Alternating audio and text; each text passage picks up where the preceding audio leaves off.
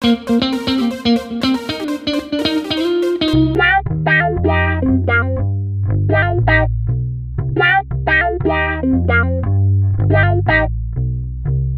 off episode 15. We are waiting for all of the places I'm streaming to go live, so we'll just give it a few moments longer and then we'll get into a proper introduction here. So looks like we're all live to go in all sites. So once again, welcome to the Breakdown with Birkenhoff episode 15. I can't believe we are already 15 episodes in. Today's live stream and podcast is we're going to be covering a lot of different topics, and the first real big topic that I wanted to talk about on today's stream is to do with general COVID information, as well as how much it's impacted small businesses in particular. So we're going to be spending quite a bit of time on that, but we're also going to visit some more allegations that Trump's team and voter fraud claims that have been made, and a couple of other things relating to Trump or Biden. Biden has named some cabinet members that we briefly discussed on the last topic, but he hasn't really added any more names to that list yet. So I was going to wait at least a couple more weeks or until he becomes president fully to name or to talk about his cabinet seats in particular. Hopefully there's not too much background noise for the podcast listeners or to anybody who's viewing live right now. I am doing it outside and it is a slightly bit cold, windy day, so I hope that there's not too much background noise picking up from the wind and not other platforms that you particularly wanted to be focused on. So now that we got all of that kind of out of the way, I quickly wanted to mention Freedom Scoop. I am a part of the Freedom Scoop network, and there are many other content creators like me. So if you like this information I talk about on my podcast or live streams that you've heard before, make sure you check out anybody for the Freedom Scoop. You have Steven Ingaramus, Jay Edgar or J.R. Edgar, who both do daily shows, if not multiple shows a day. So I highly recommend checking out their content if you want summaries of news or just their general topics or their general thoughts about what's going on in today's world. But we also have the Generational Gap, and they do a show every Wednesday and Friday that kind of talks about the news and their thoughts about it as well. But we also have the Freckles and Brit show and the R-Rated Conservative on D-Live, and I think that's all I cover, if I am remembering right. But I would highly recommend you check out anybody from the Freedom Scoop Network if you like what you've heard from me so far. But before we dive in to the particular parts of the podcast and information I wanted to cover, I know it's getting a little bit long for the introduction, but I just want to mention one more thing, and then I promise we'll get into the actual information for today's episode. And that is, I want to thank anybody who has followed me recently, including Hilda Beast, Kid Blur, Michael McAllister, Comrade Bubbles, and Round Midnight _. And Round Midnight _ or Doc Midnight is also a doctor and fellow Twitch streamer. So if you want to hear any information on COVID or listen to last week's episode where I actually had him on as a guest with my co-host Anna Voltas on the Getting the Answers podcast, that is also going to be up this week, or now by the time you are listening to today's podcast. But long story short, he is very good if you want to hear any information about COVID in particular.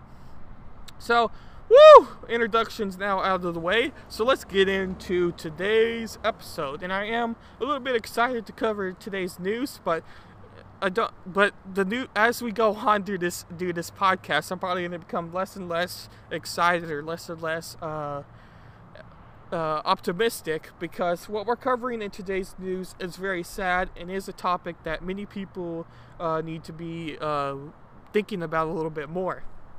So those who are viewing the podcast live, you see a picture of this Twitter poster, Senorita, or @Senorita _ says, posted this kind of funny meme, for lack of the better words, and it has all the major corporations as children with somebody on the ground, kind of laying on their back, like getting kind of fake beat up, if you want to say.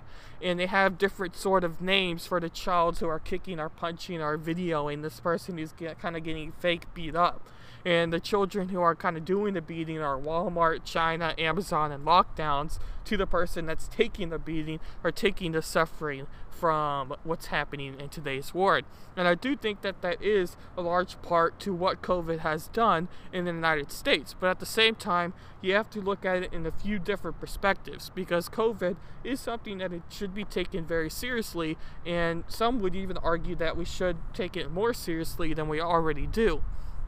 But we're going to be talking about those sort of topics a little bit later. But I thought we would first kind of start with that to be kind of funny. And those who are listening on audio only, hopefully I was able to describe it enough to where you can visualize it in your head.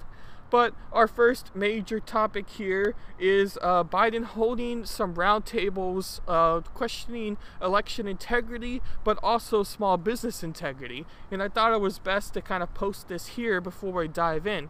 Because as I was mentioning at the introduction of today's podcast, was that small businesses are really suffering. No matter where you live, there is a good amount of percentage of businesses that have closed down because of COVID-19, or massive restrictions that the governors, our mayors, our legislators, or any sort of person who passes down these laws have placed on restaurants, for example.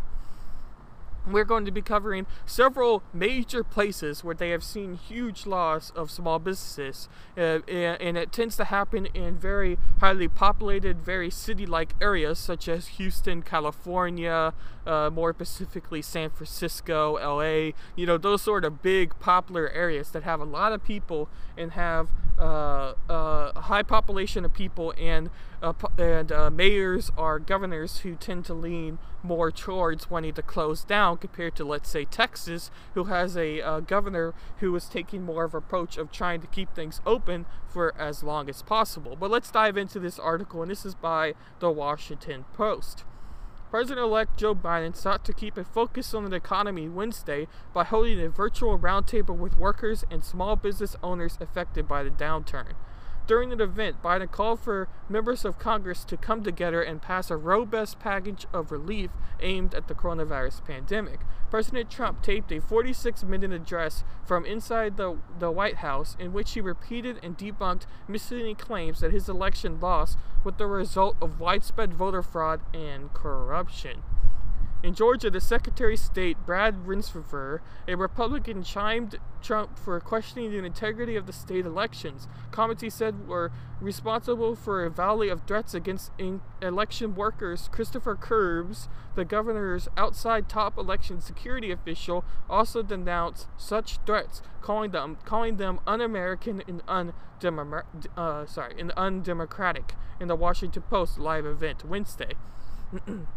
And we are going to also watch that live event a little bit later in today's podcast, or listen to, but you get what I'm saying. We're going to talk about that event a little bit later, so we'll hold off on talking about that for now. But one of the major concerns people have about COVID-19 and just how you could say the business structure is set up, or how economy is working right now, is that these people who are large business owners, such as Jeff Bezos, are increasing their massive amounts of wealth, while people who are struggling to pay for food to buy are struggling. You have people like Jeff Bezos who are spending a lot of money, or not spending a lot of money, but are gaining a lot of money from people buying stuff through their service. And Jeff Bezos is not the only one, but Jeff Bezos has drastically increased his wealth because of the way his business works through Amazon and being a mass shipping company through online shipping. You can get whatever you want from Amazon, and you can have it to your house.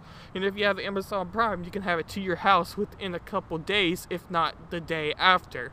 So he's created such a big system, and with everyone being stuck inside and people wanting to do something or buy something, try out a new gadget so they can keep themselves busy within their house, what they've been stuck at, his wealth has drastically increased. And in some cases, I've heard that it's increased by 2 times the amount. And he has become a multi-billionaire off of the COVID-19 epidemic, while many small business owners are struggling to live paycheck by paycheck, even if they are getting their paycheck from what they do.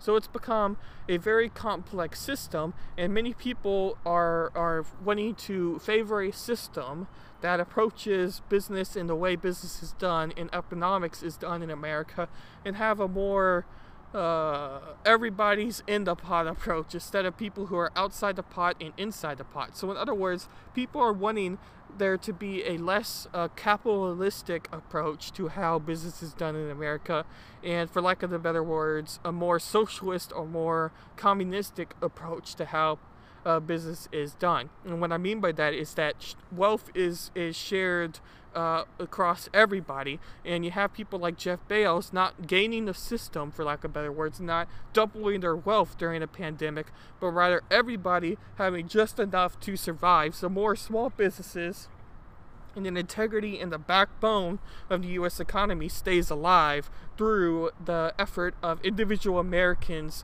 providing a service to other Americans instead of just one American, in the case of Jeff Bezos being the CEO of a multi-huge company, gaining his wealth in that way.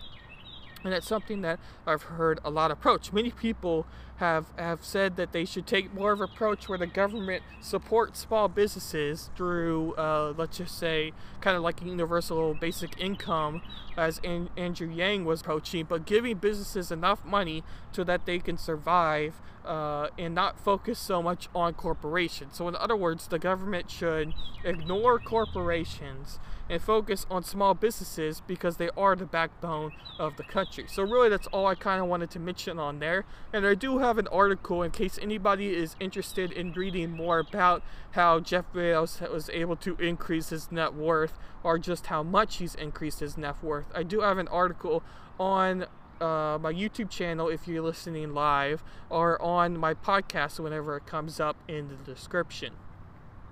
So I just wanted to quickly mention that. But we're going to talk about some small businesses and just the struggle we are seeing. And I thought I would quickly mention just a brief article or a brief study I found.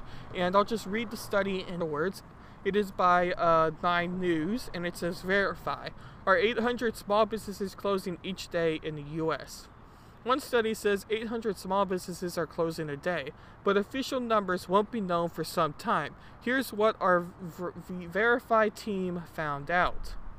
The effort of COVID-19 on small businesses across has left an impact on many communities.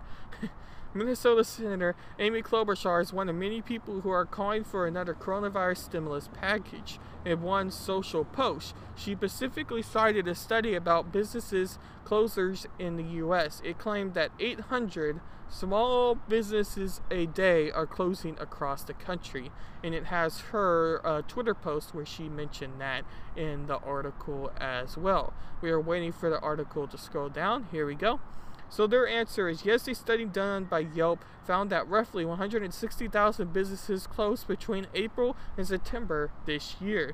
But that number is an estimate based on one source. More data is needed to determine whether the number of closures is actually higher or lower than that. Additionally, to see the real impact of COVID-19, it's important to compare the official number to closures in a typical year without a pandemic.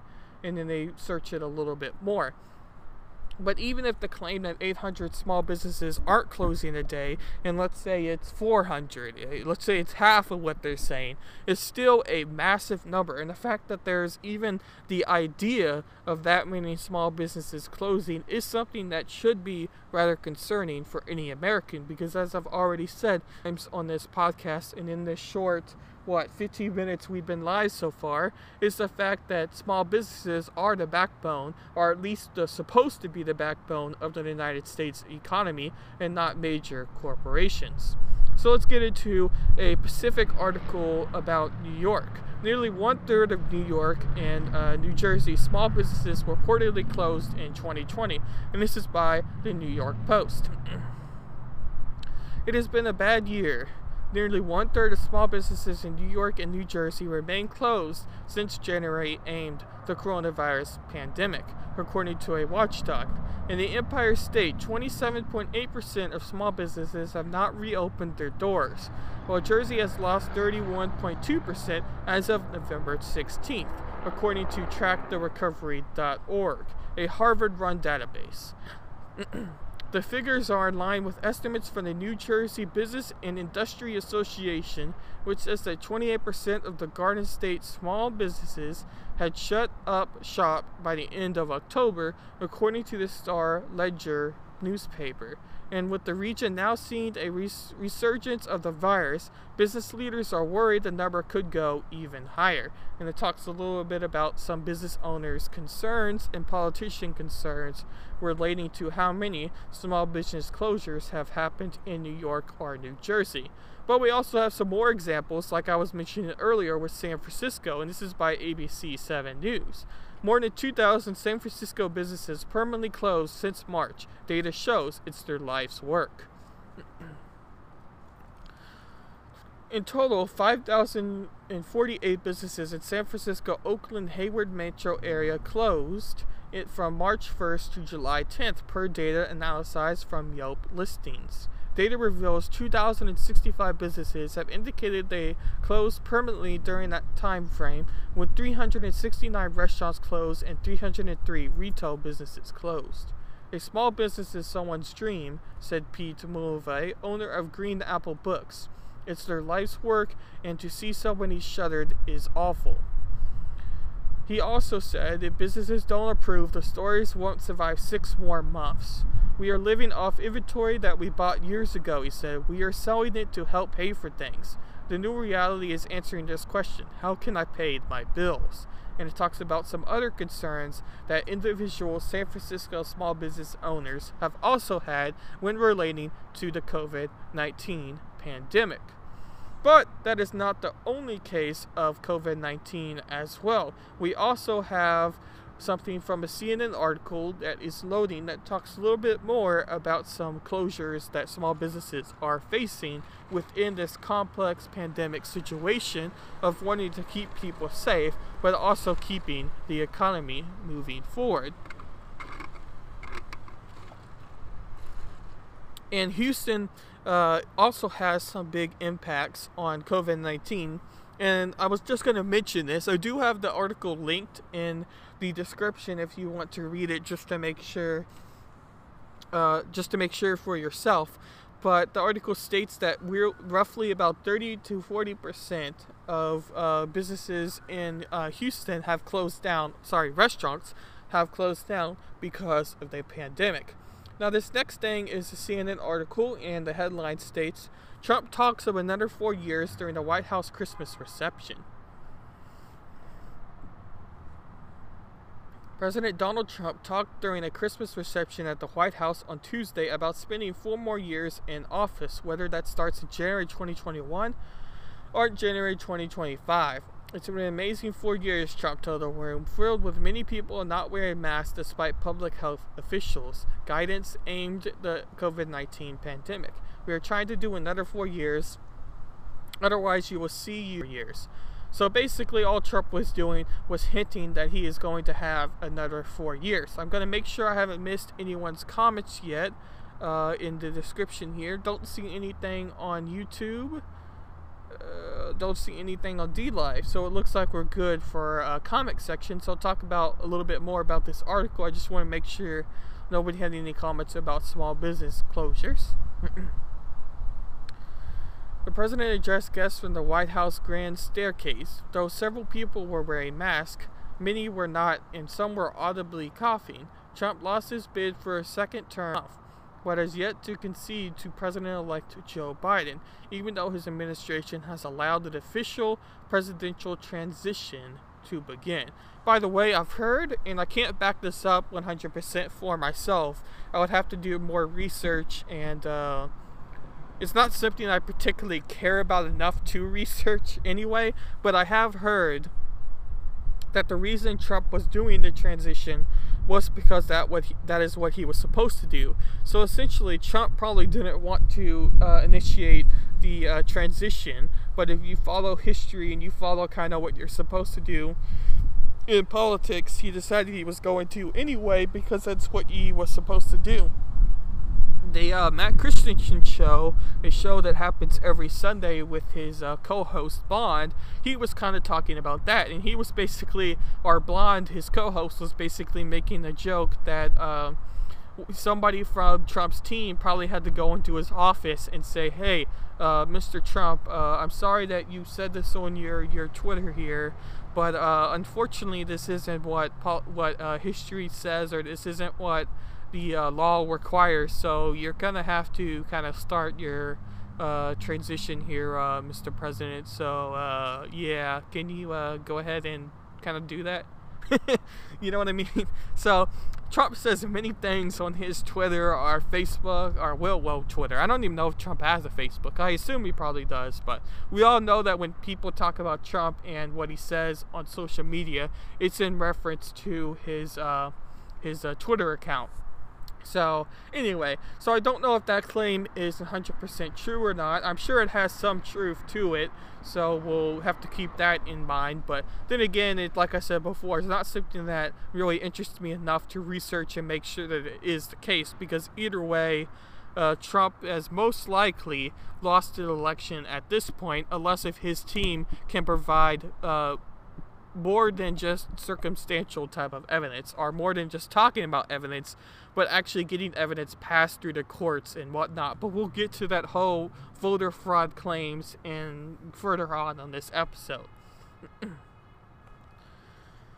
Trump lost his bid for a second term last month, but has yet to concede to President-elect Joe Biden, even though his administration has allowed the official presidential transition to begin. A Trump campaign advisor told CNN there has been discussions about a potential event on Trump's future plans. That event could be scheduled around Inauguration Day, the advisor said. Trump is expected to hint at a run in 2024, leaving the door open to a comeback campaign. So that was kind of the main article at that point. So in this Christmas gathering event for Donald Trump and his First Lady, they were hinting that he was going to run again in 2024. Really, it's not that surprising. I've heard many people talk about that Donald Trump would probably run in 2024 if he lost. It would just more be about if he's wanting to run another 4 years and go through what he had to go through already. But we all know that Donald Trump is a very narcissistic person. He's somebody that values himself at the top and wants to prove to everybody. He wants to make sure that you think he is the best president America has ever had.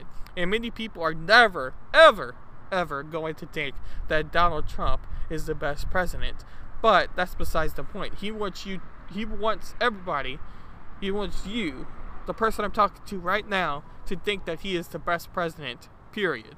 So because of that, Trump could probably run in 2024. This next article is also by CNN, and it talks about Bill Barr. And one of the weird things about Bill Barr, and again, I need to do more research, or at least remember in particular what Bill Barr was for, but I know at one point the left type of figures of the left media, the left media was basically saying that Bill Barr was the devil. He was somebody that you can't trust, you shouldn't support, everything he says is a lie. But now they're wanting to take his claim, and the most popular quote that came off of his election fraud comments, and say that he is smart. He is somebody we trust. He is somebody we believe. But then again, all media sources do that, so I don't know if you can necessarily deny every claim that CNN now is making towards Bill Barr and him being a good guy instead of a bad guy that he was not that long ago, because politics is rapidly changing. But we'll just go on with this article by CNN, and the headline reads, Bill Barr bashed in right-wing media after election fraud comments. He is either a liar or a fool, or both. Since he was confirmed as Attorney General, William Barr has been somewhat of a hero in the right-wing media universe. He was assaulted the Russian probe. He has talked a big game about cracking down on Antifa. He has sharply criticized the news media. Oh, and it goes on. But his celebrity status took a hit on Tuesday when he undercut President Trump's brazenly false contradiction that there were massive voter fraud in 2020 election. Speaking to the Associated Press, Barr said that, to date, we have not seen fraud on a scale that could have affected a different outcome in the election. This statement from Barr, which merely recited a simple fact, not only cut against what Trump has been saying, but also what Trump's propaganda and allies in the right-wing media have been feeding their audiences for weeks. These media personalities have stung their audiences along, struggling that damning proof of fraud was right around the corner, which is why the comment from Barr stung so bad. And his actual comment is what we've read already beforehand. So obviously, the biggest thing about voting fraud and the allegations that are coming forward now, and I guess I'll quickly mention this on the podcast here and on this live stream here right away. I am going to be doing a podcast, if not multiple streams, depending on just how big the scale is, depending how big the scale is on new voter fraud allegations. It'll probably be next week, if not a little bit later. I'm waiting for actual physical evidence to come off of what Trump has been claiming. I haven't really seen that much evidence. There's been a lot of circumstantial evidence and doctor claims and whatnot from historically, or doctor meaning PhD in mathematics, statisticians, I guess you could say, looking at the data and seeing that nothing really makes sense. There's been a lot of that, but I'm waiting for, I guess you could say, hard evidence when relating to voter fraud. So I am going to be doing a stream off of that. But the biggest thing about these voter fraud allegations is you have people that are looking at this evidence, for now let's just say circumstantial evidence, and saying that they believe it, and therefore there's enough physical evidence to overturn this election. But you have the other people on the other side of the political spectrum that keep hearing these broad claims that the campaign is making, or the process is making, and then deciding that they haven't really showed anything yet. You have the famous comment that they want to release the Kraken, but we haven't really seen this supposed Kraken that they were supposed to have released for the voter fraud claims. So a lot of people are simply frustrated that Trump's campaign team for these voter fraud, or his legal team, not so much campaign team, I guess you would say, but his legal team, has keep saying that they have this major evidence, but they have yet to show really any evidence. But you do have to take into account a little bit the way the legal system in the United States works. You don't necessarily want to show your cards before you actually go in to present what your cards are for, if that makes sense. And there is a lot to that for the legal system. But at the same time, the American election process is not something you can wait years for when making these fraud claims. It is going to be decided in January, period, final. And we are already in December now. So the amount of time that these claims have to go through the court system, or maybe even the Supreme Court and all, to decide on who the president is, or what exactly happens through these allegations, is very limited.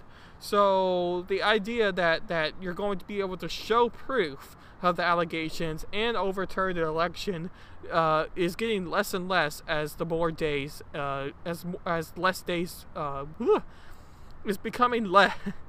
Man, come on, what? The days are becoming limited, I guess you could say. I had a very clever sentence in my mind, but it completely escaped. So I'll take a quick drink break here before we get into this next article.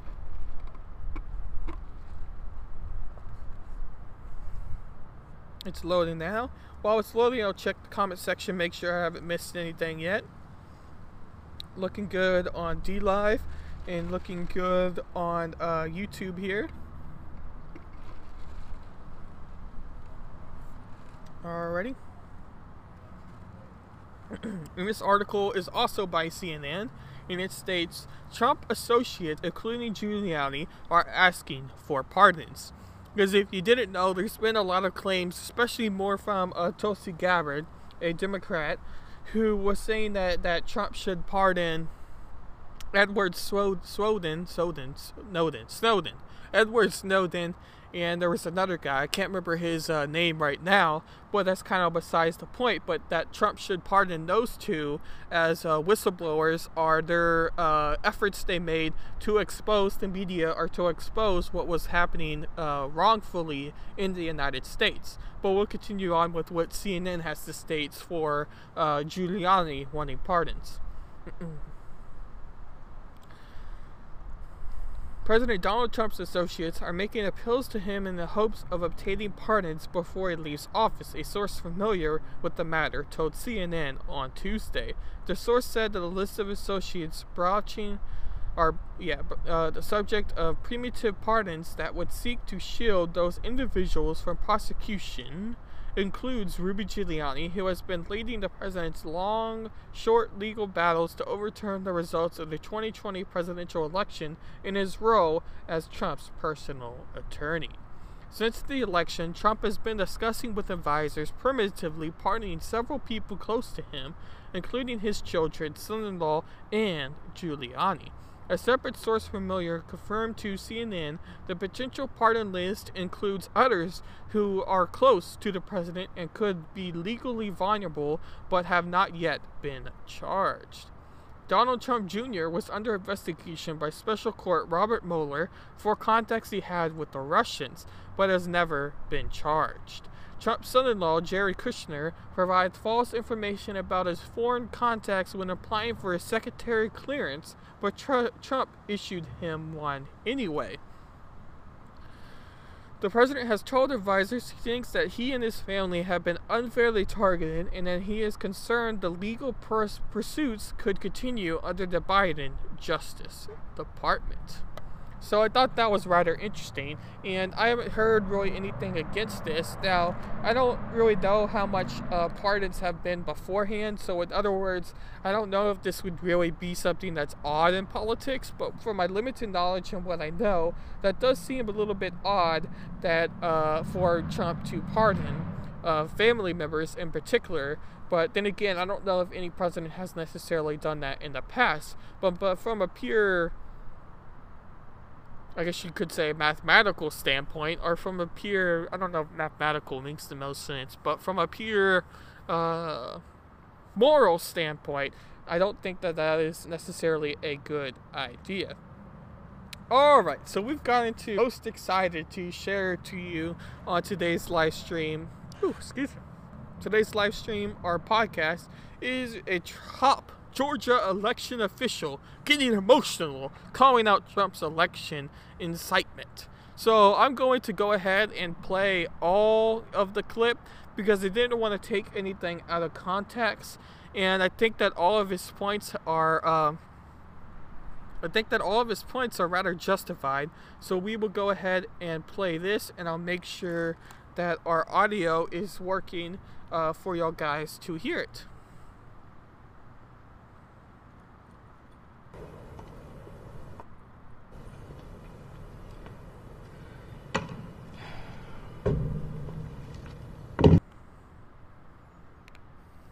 This is going to be sort of a two-part press conference today.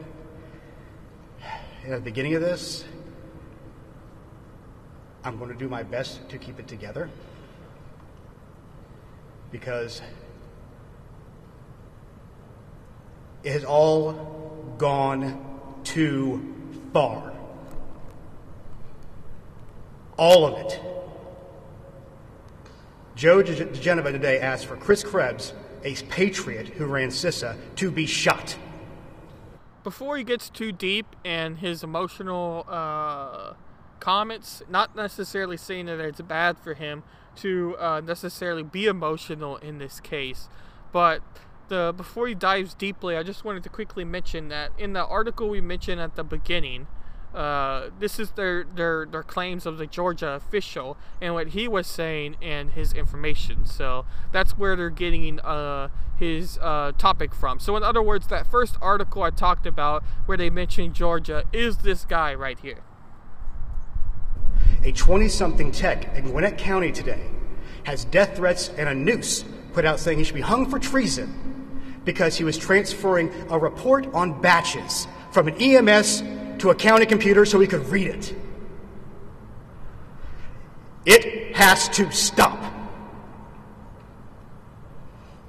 Mr. President, you have not condemned these actions or this language. Senators, you have not condemned this language or these actions. This has to stop.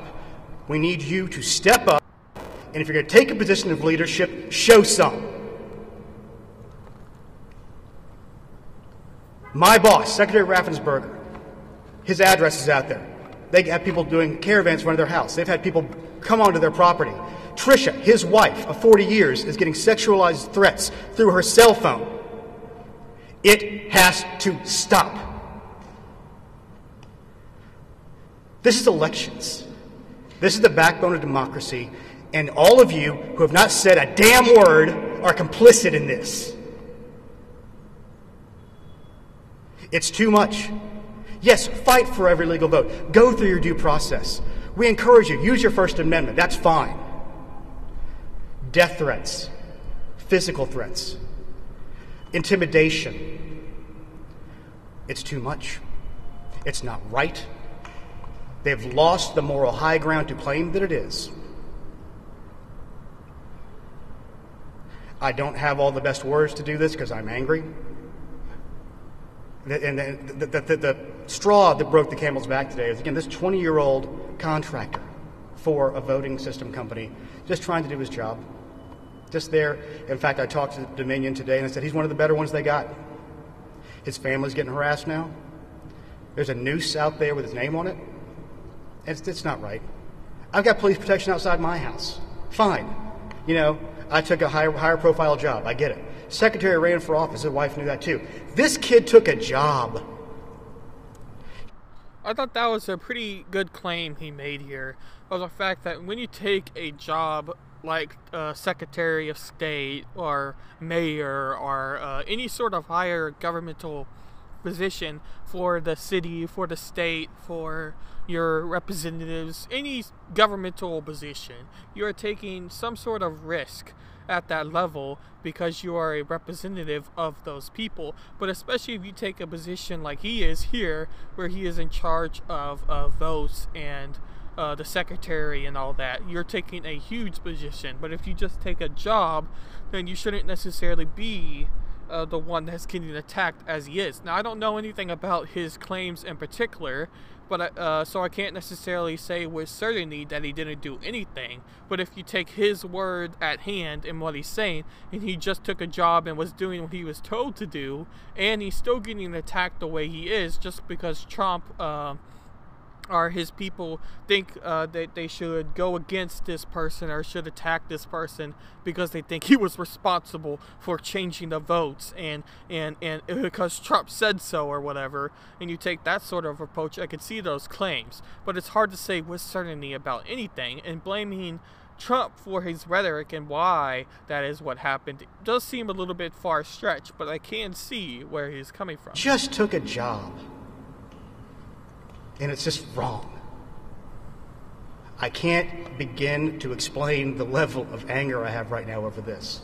And every American, every Georgian, Republican and Democrat alike, should have that same level of anger.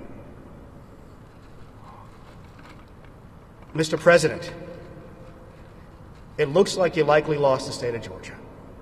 We're investigating. There's always a possibility. I get it. And you have the rights to go through the courts.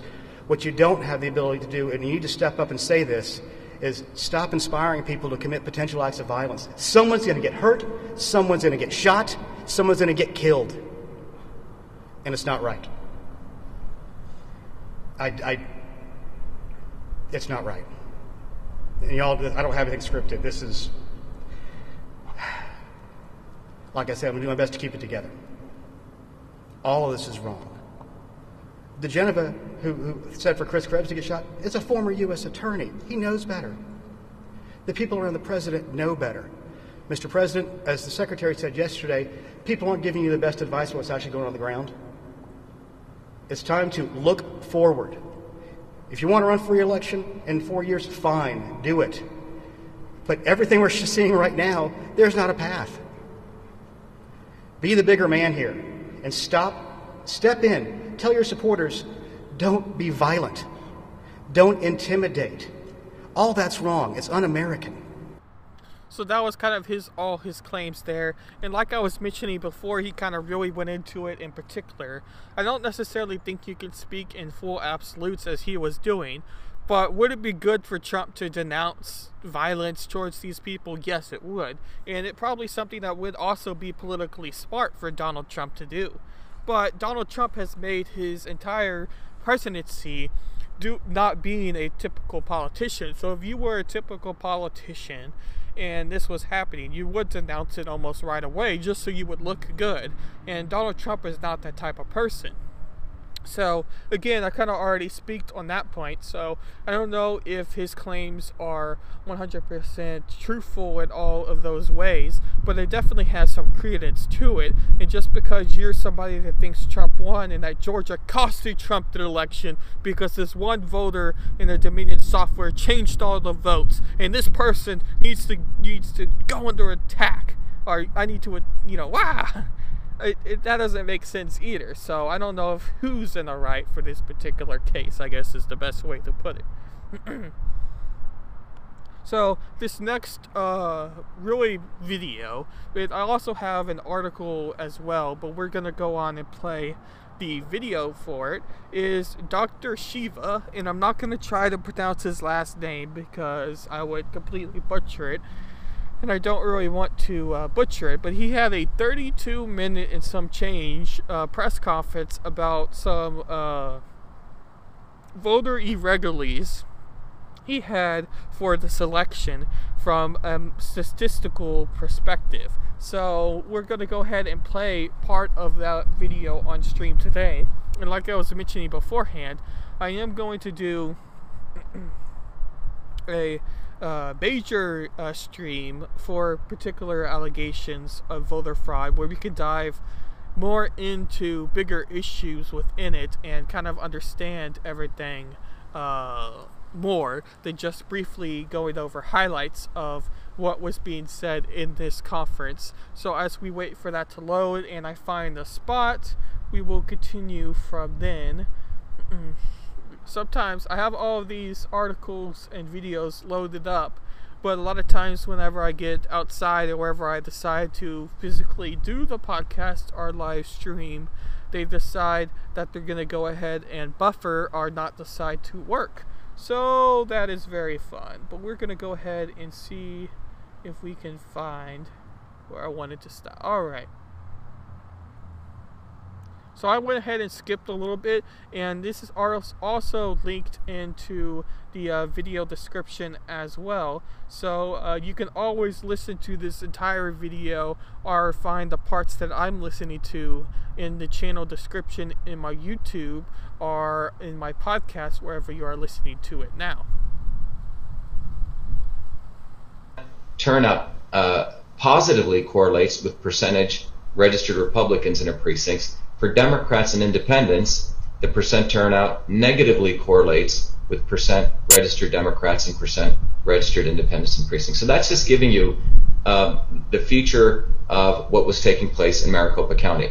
Now, getting back to this, we have the capability, the computer affords us the opportunity to do what we call scenario testing. What are the potential scenarios of distribution of Republicans, Democrats, Independents, Libertarians, and Greens, that if you were to look at the potential infinite possibility spaces, we haven't done all of them, but in the time that we have, what are the percentages of distributions of voters that would give rise to produce President Trump's curve here, and what are the percentages that would give rise of those allocations of Republicans, Democrats, Independents, Greens, and Libertarians to give rise to Mr. Biden's percentage. And the reason we want to do this.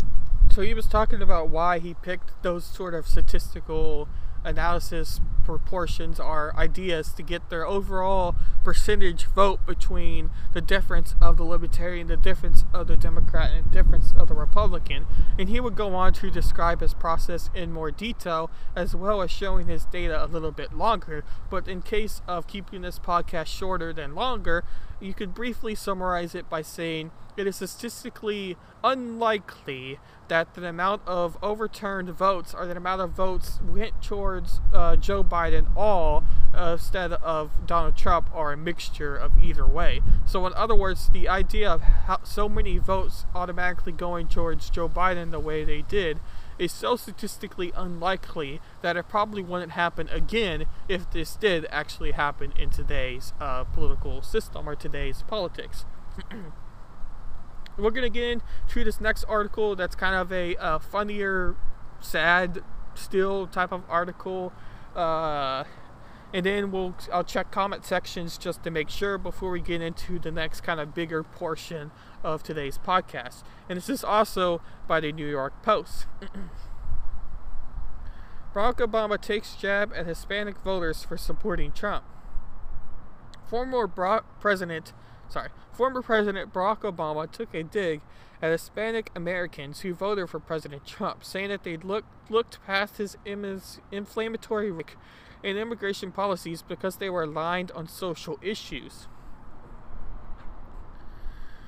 The 44th Commissioner-in-Chief made the remarks during a wide-ranging interview with the Breakfast Club radio program Wednesday, while discussing what he hoped Democrats would take away from Part 1 of his memoir, A Promised Land, released earlier this month.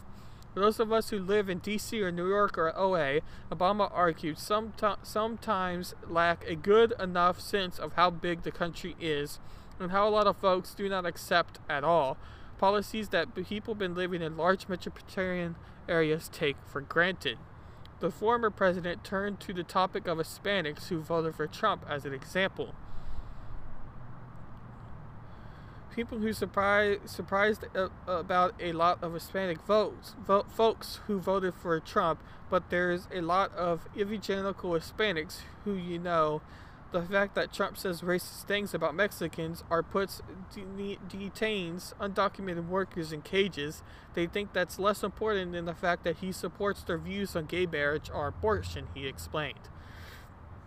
He goes on to talk a little bit more.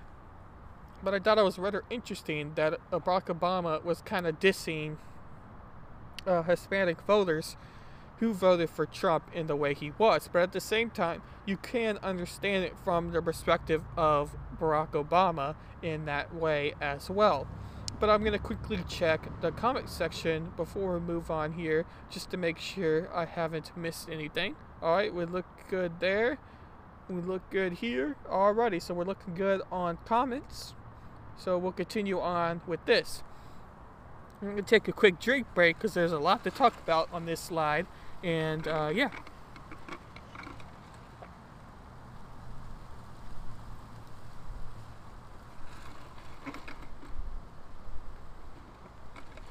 Alright. These next two slides show the coronavirus impact on the United States. And then the next one shows the coronavirus impact across the world. So it has the cases and deaths. And this is a live data slide, I guess you could say, that shows relating to each other.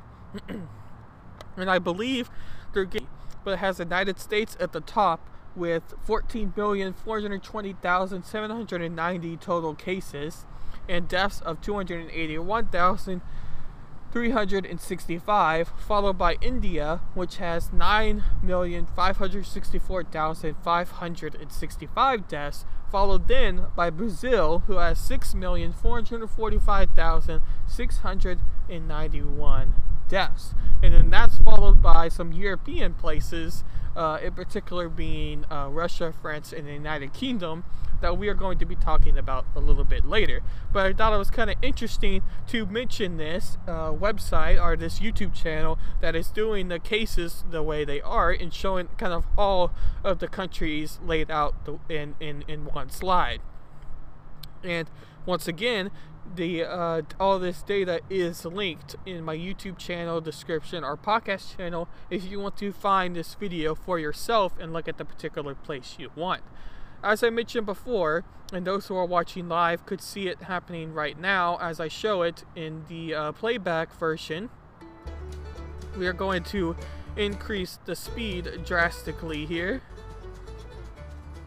So I increased the speed by 2 times so you can kind of see what's happening. And this graphic that's showing on the screen here shows the progression of how these cases went from really the start of the epidemic from the start of the virus to what's happening now. So you see places like Spain and Italy that had it really bad at the beginning, but now Russia, France, and the United Kingdom have it bad, and you can relate that to some restrictions that are happening. But Russia has really been at the top of their game for a while now when it comes to European coronavirus pandemic results from the European countries. Because I do feel like we need to pay attention a little bit to what's happening across the ocean, because it's interesting to see what sort of policies they had and what happened or what resulted from their policies compared to what we did in the United States, and to see kind of who is approaching the idea better than the opposite sort of approach from that point. So if you're listening to this podcast, I would highly suggest you looking at those 2 graphics if that interests you at all. And again, they are linked in the description. But I find this one very interesting because it takes the start of the pandemic and then it goes all the way to the most recent date. And this was published on November 14th. So their most recent date that they show here is the 14th. So we are getting information that is somewhat older at this point, but it still kind of shows the progression of what has happened in the past with the pandemic. And then if you are more interested, you can look at the particular restrictions that these countries were placed in and see who had the better approach, if that's something that interests you. But I do think we all kind of think that we all kind of wonder who had the best approach when it came time to the pandemic, or when whoever approached the pandemic better, I guess is the best way to put that. We're waiting for the next article to load up, and this one is by Fox News. But before we get into the article, we're going to be talking briefly about the we're going to be talking briefly about the coronavirus vaccines that are happening and information relating to those vaccines. Excuse me. I am no doctor by any point. I'm not even a medic student. I'm not somebody who's studying to become a doctor, to become a nurse, to become whatever in the medical field. That's not what I'm doing. So I'm approaching this from a very, I guess you could say, normal perspective instead of somebody that's coming from a more medical perspective.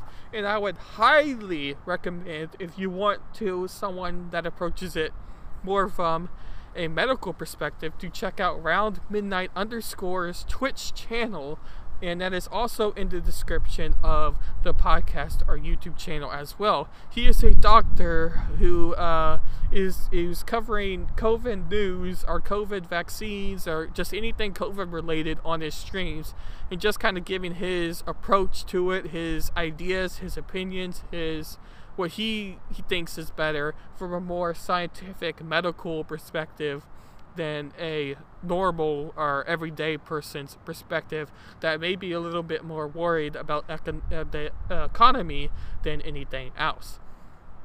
So this is by Fox News. It states more people died of suicide in Japan in 1 month than the entire coronavirus pandemic. Japan is struggling with mental health crisis as the coronavirus pandemic rages on, with more people dying in 1 month from suicide than from COVID-19 all year long, as the headline just stated. The National Police Agency said suicide surged to 2,153 in October alone, with more than 17,000 people taking their own lives this year to date. By comparison, fewer than 2,000 people in the country have died from COVID-19 in 2020. Experts say the pandemic has exacerbated mental health issues due to prolonged lockdowns, isolation for family members, unemployment, and other financial concerns and lack of school structure. We need to seriously confront reality, Chief Government Spokesman Kashinobu Kato said this week, announcing new initiatives to help people via suicide hotlines and social media outreach. So again, the United States is not alone on this issue of increasing suicide rates. And we have also seen that I recently had a discussion with Anna Voltes on his channel, the Anna Voltes YouTube channel, where we talked about assisted suicide. And one of those things we were talking about in that episode was about the case of this lady in Canada, where she decided that she was going to have a assisted suicide performed on her, or to get assisted suicide, I guess would be the best words, but to have assisted suicide because she didn't want to experience a second set of lockdowns and complete isolation like she had already had to gone through. And another thing to note about that particular case in particular was that she didn't have the virus, but she just didn't want to have another set of lockdowns happen again. So it is very sad, and if that's something, assisted suicide is a topic that interests you, or that claim in particular is a topic that interests you, you could check out the Anna Voltes channel and our weekly show of Getting the Answers #2, and we talk about that in a lot more detail. But I thought I would quickly mention it here as well, because it also relates to just how everybody is feeling with the whole pandemic itself, through people just trying and struggling to have a positive mental perspective instead of a more negative mental perspective and approach, as isolation continues to happen and as stricter rules and regulations start to come, because we are experiencing winter months now. Everything's getting colder, the flu is going to come in, and we're just experiencing a very likely set of second sort of lockdowns to happen across the country.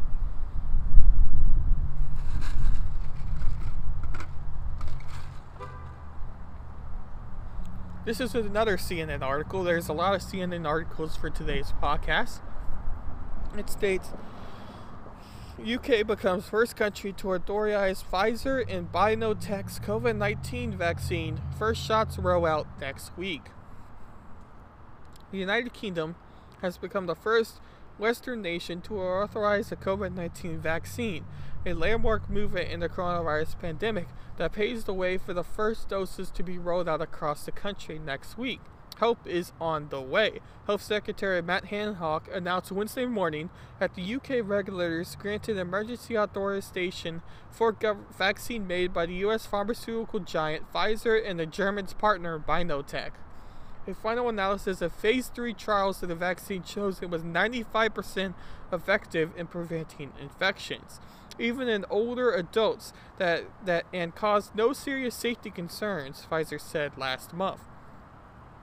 The announcement means that the UK has vaulted past the United States and European Union in the race to approve a vaccine, months into a pandemic that has killed almost 1.5 million people worldwide.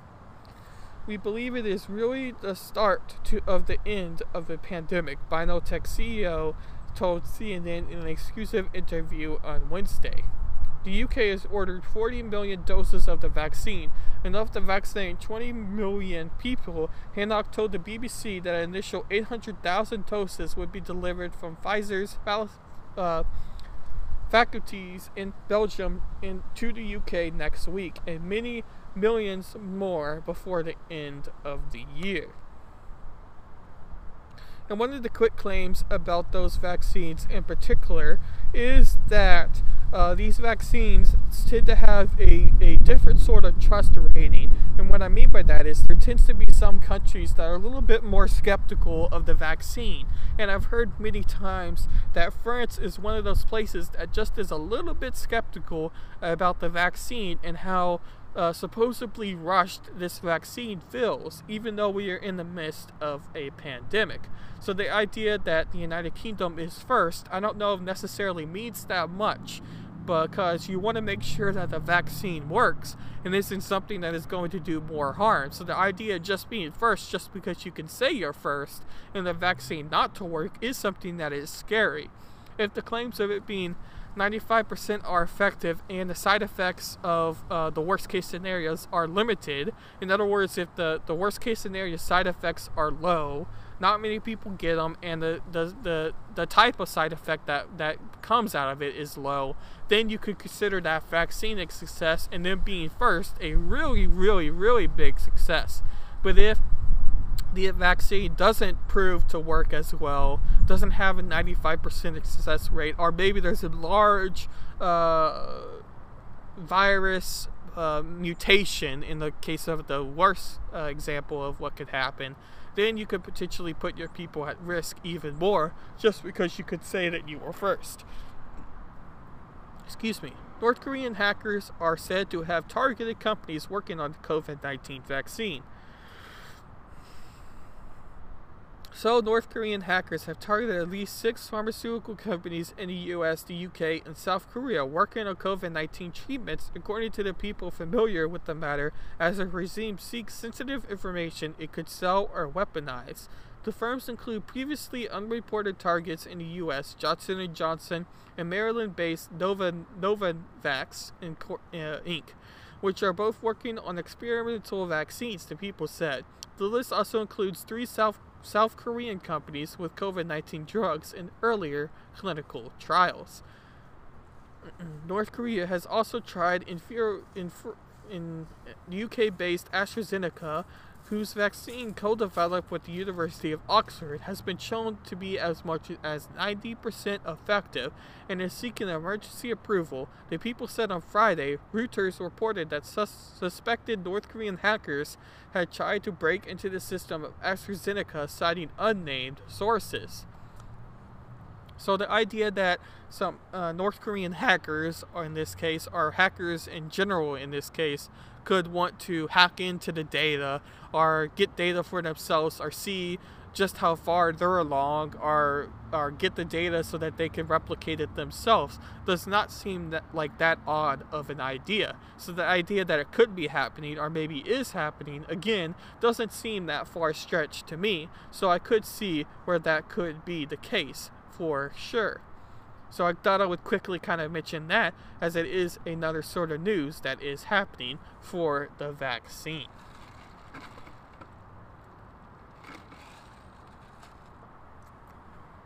So I was talking a little bit about potential side effects that could come from the vaccine. And one of the major side effects that could come from it is, as this article states, symptoms of happening. In one case, I believe it was Pfizer, if I am remembering right, where somebody that received the vaccine who didn't have COVID beforehand ended up having COVID. Now, it's possible that they might have had a lower form of COVID not identified from the test, or a mutation that got stronger and whatnot. That could be a possibility. But there needs to make sure that the case of that happening is limited, and the doctors and scientists and epidemiologists and whatnot need to make sure that they know the exact reasons as to why that was the case. So this article is very good at showing examples of how these vaccines need to be stored and the potential side effects that could happen, because many of these vaccines have to be stored in severe temperatures, such as 39 degrees Celsius or 40 degrees Celsius, and that is extremely cold. And I believe those are supposed to be negative temperatures and not positive temperatures when it comes to the vaccine. So if you're interested in that, you can read, but really the whole idea of a vaccine and side effects are, for the lack of better words, I think people would be okay if the vaccine has a high success rate and the idea of side effects are low enough that a cough or maybe a rash or some sort of lower side effect happens.